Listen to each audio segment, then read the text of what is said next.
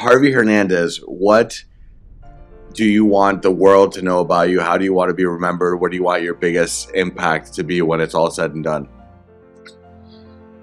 Listen, I just want to do my thing, and I just want to innovate, right? I want to innovate for the benefit of all of us, right? And at the end of the day, I just want to, innovation is what makes me happy. I want my family, my kids, right, to learn from that and understand that innovation is crucial for their lives, for everybody's life. From the Cervera newsroom in sunny Miami, welcome to the Miami Real Estate Podcast, your home for expert insight on all things Miami real estate. I'm your host, Omar DeWint.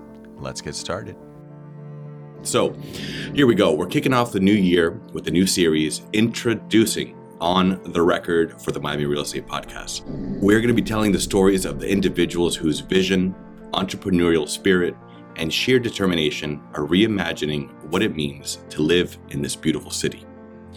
Today, we are going on the record with Harvey Hernandez, a visionary real estate developer, innovator, and urban placemaker who has been challenging the status quo in the South Florida market for more than 2 decades.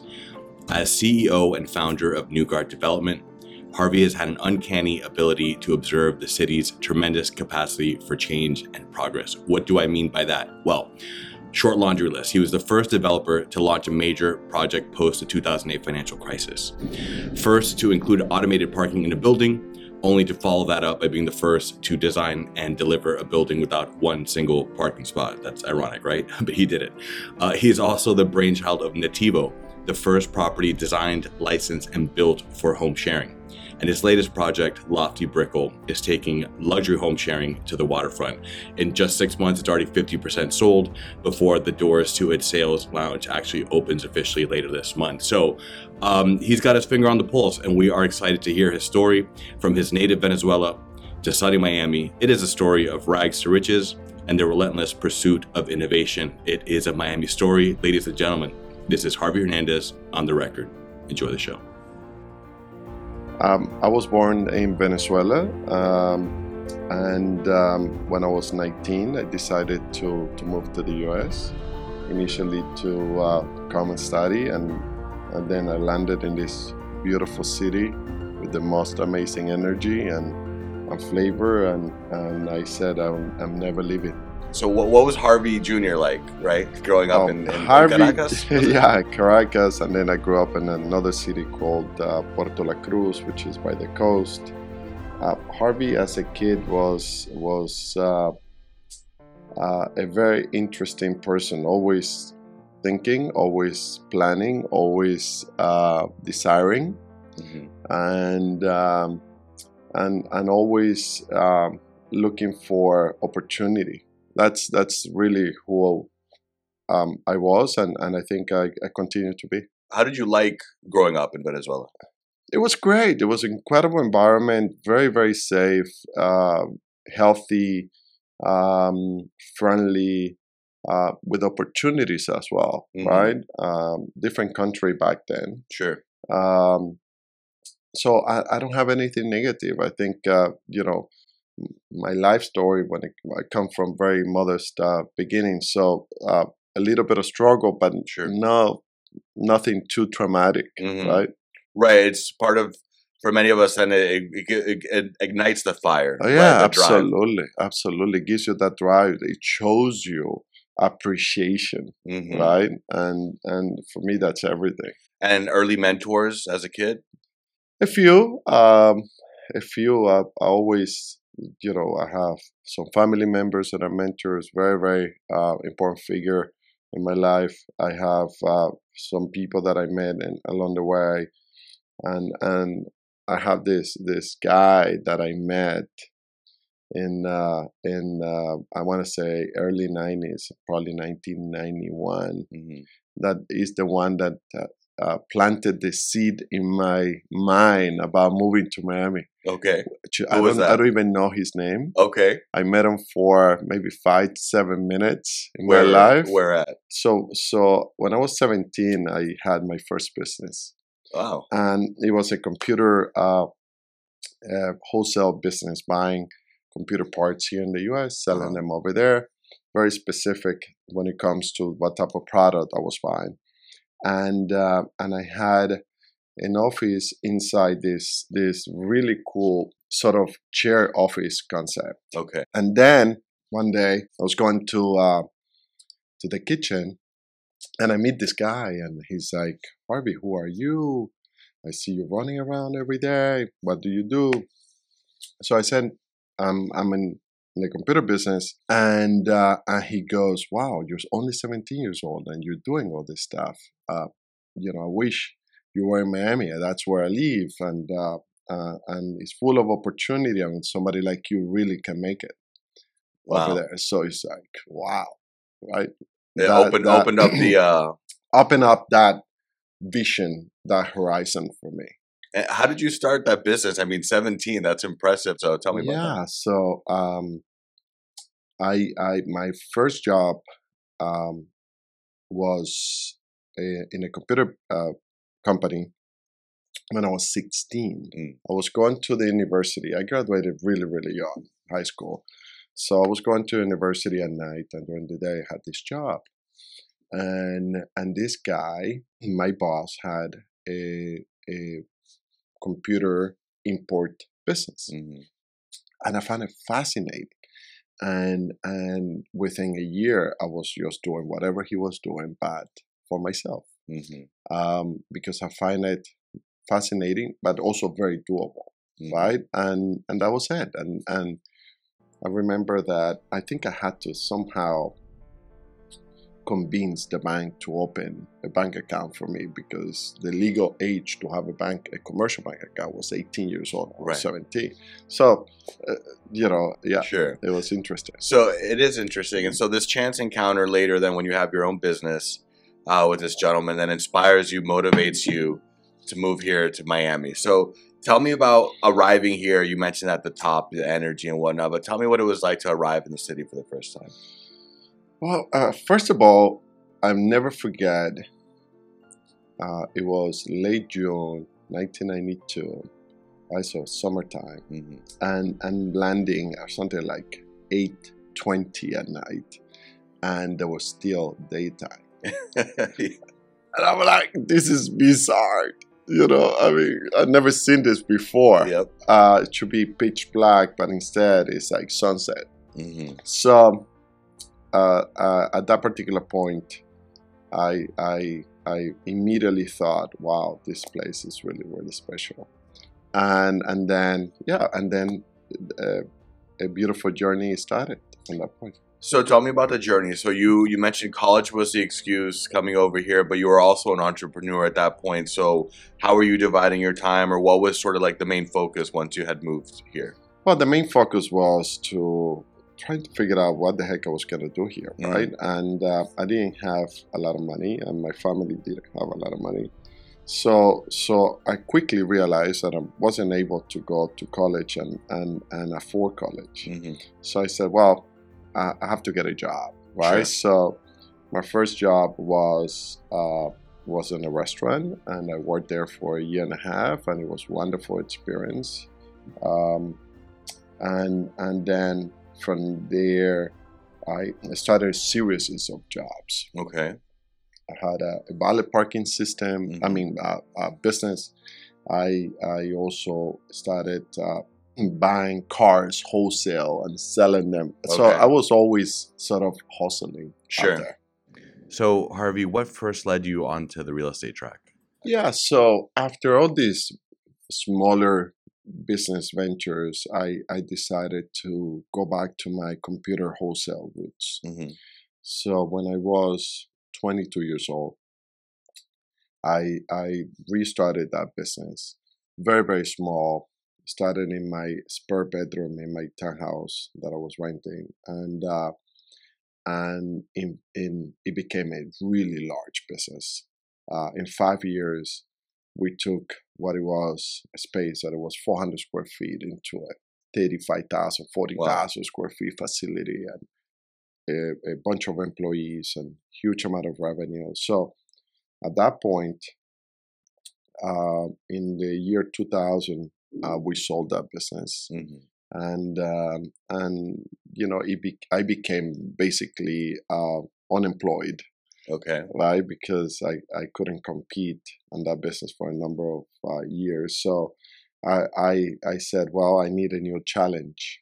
Right. And that challenge was the ideal challenge, or that natural challenge was real estate Mm-hmm. in the year 2000.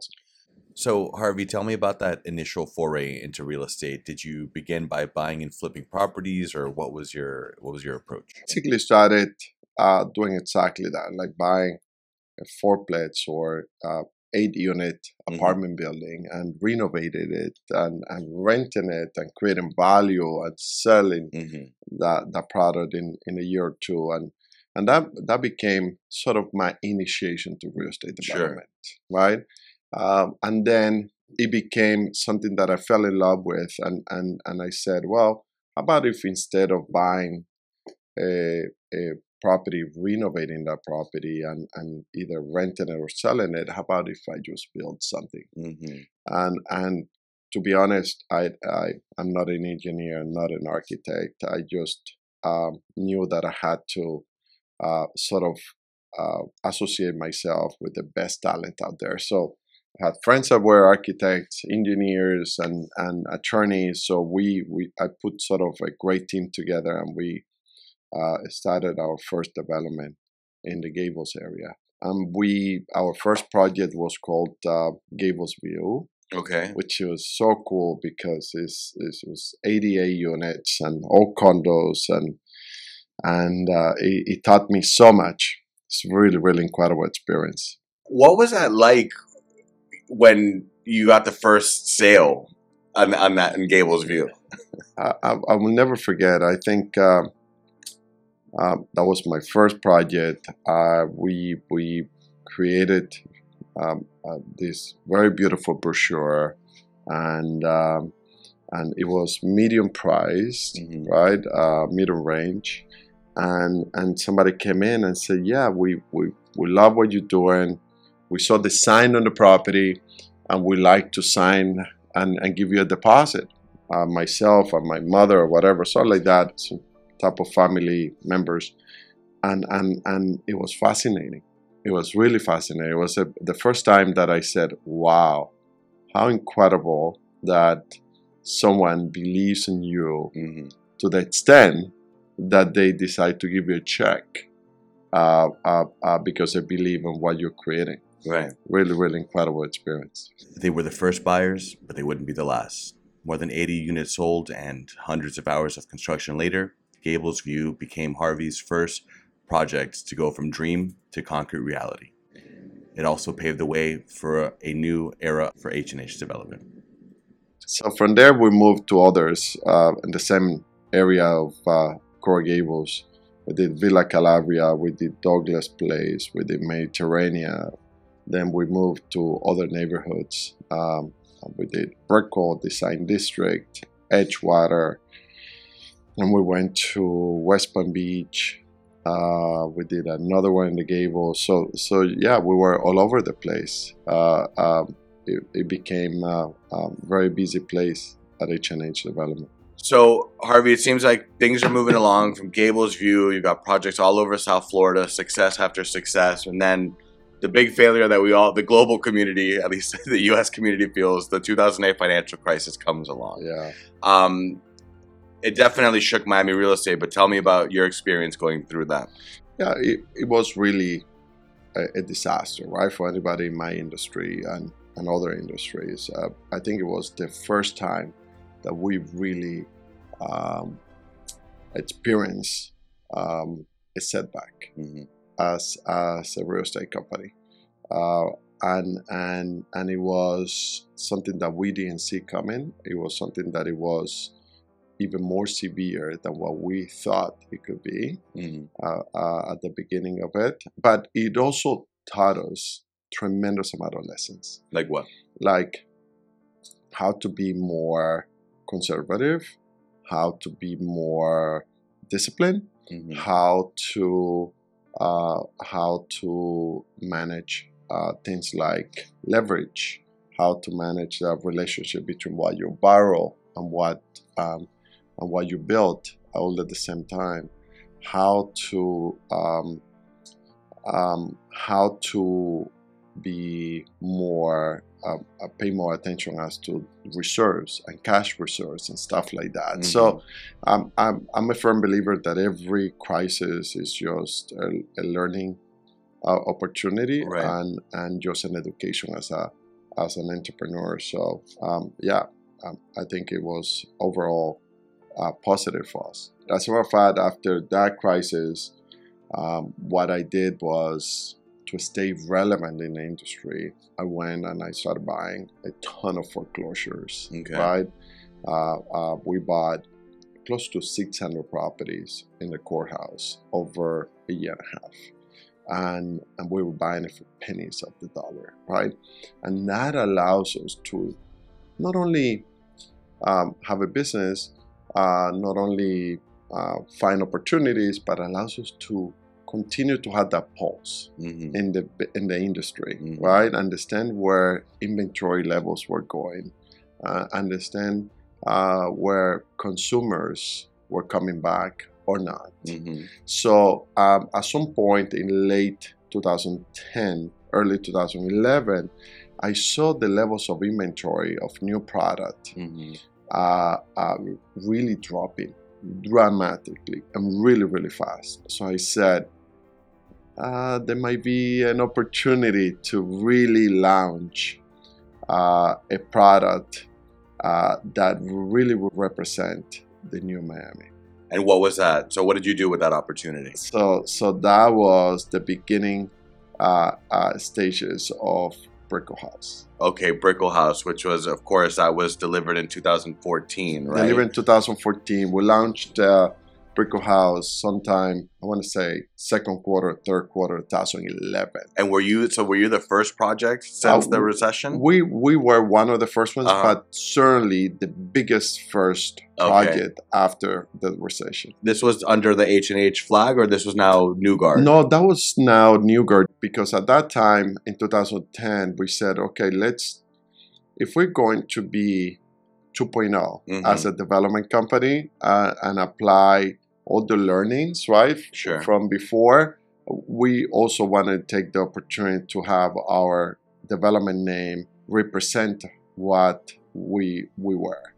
And after different iterations, we decided to rebrand the company as New Guard, Mhm. which is really what it means is new avant-garde, sort of a new 2.0 type of development strategy and approach to the business. And Brickell House was the first project under the New Guard Development Group umbrella. And I think the avant-garde name was fitting, right? Because there was many. You were the first with Brickell House. You came up with the idea of incorporating the automatic parking garages. Yes. Well, we did so many things, Brickell House. Not only a huge amount of automation, huge amount of innovation design, huge amount of elevation as far as quality and design Mhm. that Miami didn't have. Like, for example, the first one to have restaurants open to the lobby and being part of a lifestyle, Interesting. almost similar to what you will find in hotels, Okay. hospitality. In addition to that, the first ones to have a building that it was diagonal to the view, so that you have double views without having a big pedestal of parking, super ugly for the first 10 floors.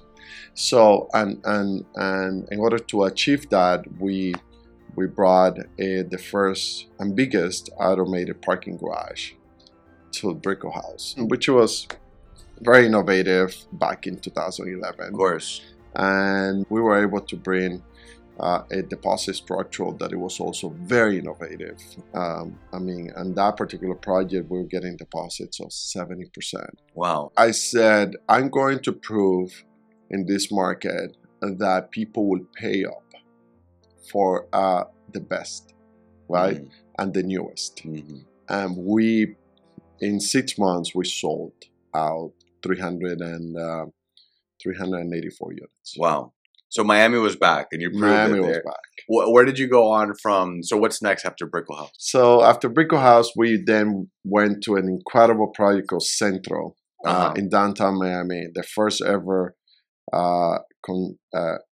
project to be designed, built, and delivered without one parking space. So you go from automating and innovating parking to no parking at all. What was the thought process on that? So I've always been fascinated with parking and how we use parking and how we deal with parking in development.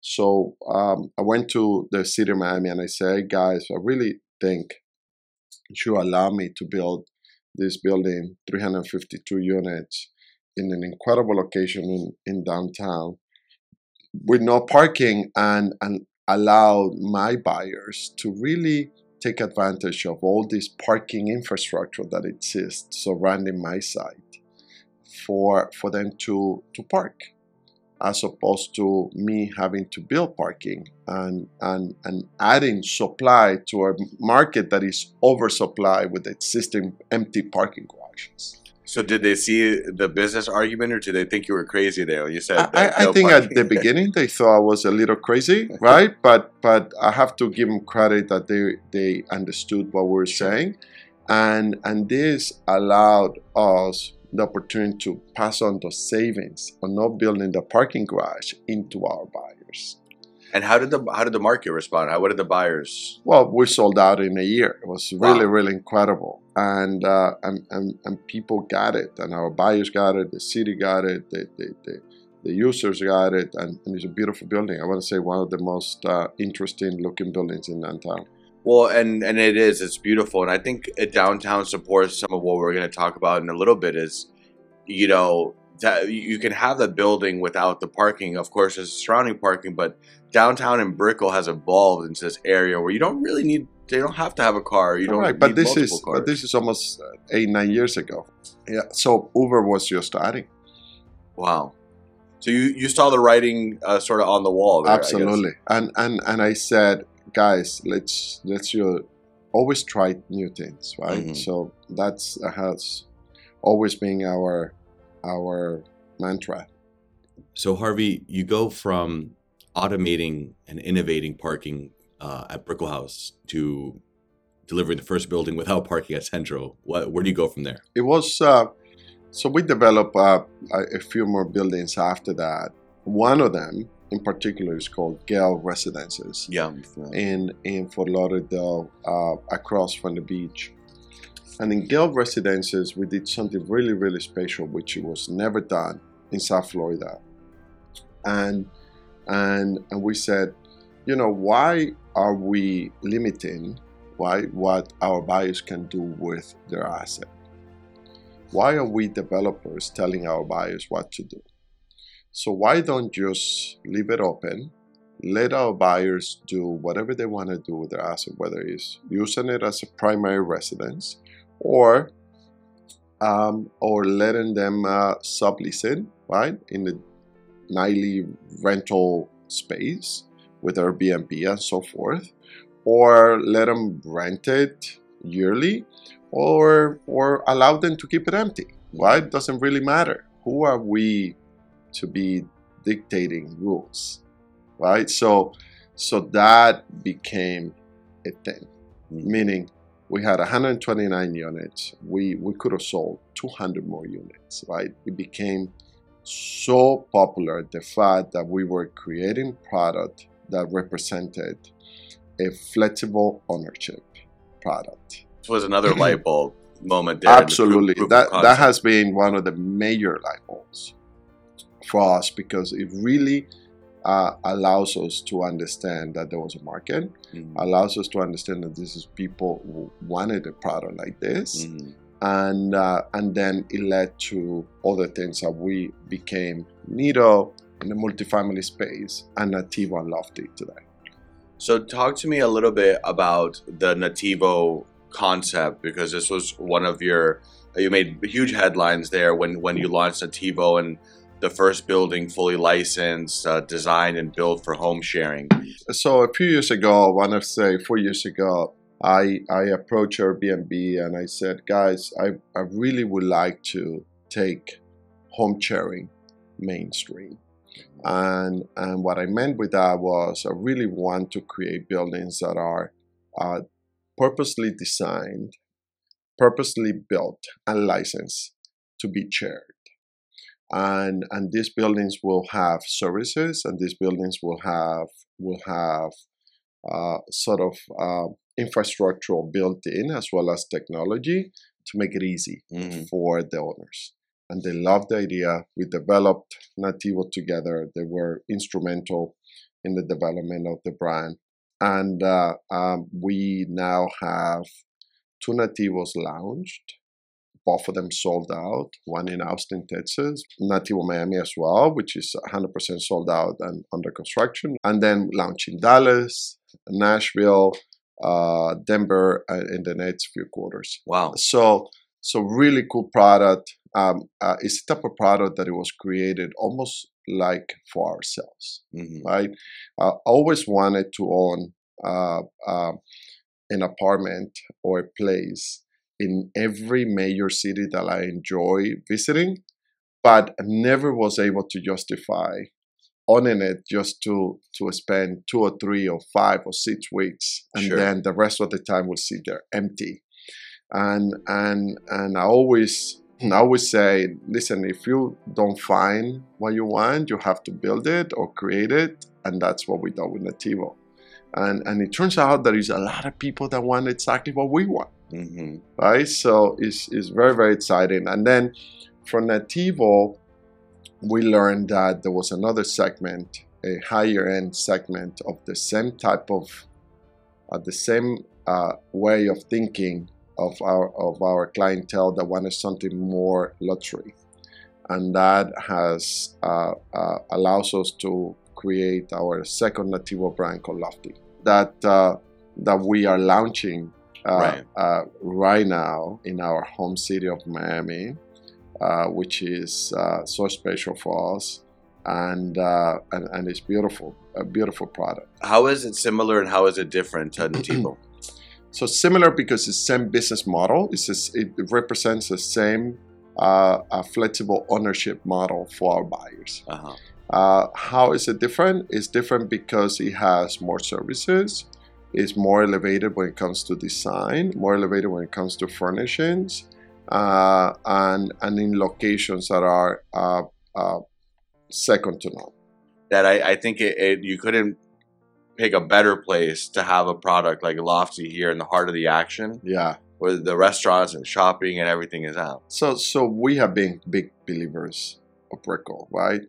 We built a product called Solaris back in 2004. Brickell was a ghost town, and it took us a while to sell. I mean, it was like difficult to convince people that Brickell will become what it is today. Now, everybody and their friends and their family, they just want to be in Brickell. Why? Because it's the center of the action. It's the pulse of Miami. Is that place where the best restaurants are opening, the best shopping, the best walkability, the best office buildings, the best energy is located. And when you take that and add the waterfront, which is what we have in Lofty, second to none, right? So when you have the marina component, the walkability, the product, which is incredible, the views, and the business model, it's just incredible product. I have no doubt it's going to sell out. Ladies and gentlemen, once again, we're talking here with Harvey Hernandez here on the Miami Real Estate Podcast. In our new profile series here, we're really getting inside the minds of the dreamers, entrepreneurs, and the visionaries that are shaping the city in special ways. Harvey, it's been a pleasure talking with you. I know we're running short on time, so I'm going to wind it down with a couple fastball questions, right? Okay. Just to get in the mind. So Where do you see Harvey in 5-10 years? What's on the horizon for you? So I don't think in 10 years, probably 5. We want to continue to reshape how people live and how people own real estate. That continues to be our mission, and it will be our mission for years to come. We continue to pivot as a company every single year, and not pivot in the sense of changing business model. It's just how we conduct business, how we design, how we choose our locations, and how we choose our interior designers and our partners, because we have a huge responsibility, right? We're responsible for providing the product that we think people will want, and that's something that is we're very passionate about, and that's something that we take very, very seriously. So, what do you say to developers out there, future would-be developers, right? Because it's a big job. It's a lot of responsibility, a lot of pressure. What advice would you give to somebody who was thinking about getting into that professionally? That's a great question. So the first thing will be you have to love what you do, right? If you don't love the creation, if you don't love every single detail of the process, this is not for you. But if you do, then ask a ton of questions, listen to everyone, and just associate yourself with somebody that you can just, it doesn't matter if you don't get paid, that you can just be a fly in the wall in these meetings, right? And in design meetings and meetings with the city and meeting with the attorneys and the architects, because it's a journey, right? Being a developer is such a complete profession. You have to know so much of everything, from design to construction to legal to finances to marketing. It's really, really incredible. So that's what I will recommend. Which professional accomplishment are you most proud of? I'm very proud to be part of the skyline, right? I'm very proud every time that I come back to the city and the plane is landing and I see our buildings, right? I'm very proud of that. I think I'm also very proud of the people that we have that have helped us in this process, and seeing them also grow into other dimensions. I think I'm very proud of always having the energy to try new things and not being afraid of failure, because we have tried things and that have not worked, and it's such as life and business. But yeah, I want to say that and the best is yet to come, because we have great plans for the city and great plans for the product and taking it to other cities in the U.S. So, how do you clear your mind as a developer? You're always coming up with these new ideas, you're always on. But what do you do when you have to shut off? So I tend to travel a lot. I tend to escape the day-to-day, and that helps me, as well as I tend to just go on the water, right? One of the reasons why we live in Miami is because I can, at the end of the afternoon, just jump on a boat and go for a swim. That is, there isn't the biggest chill pill for me than that.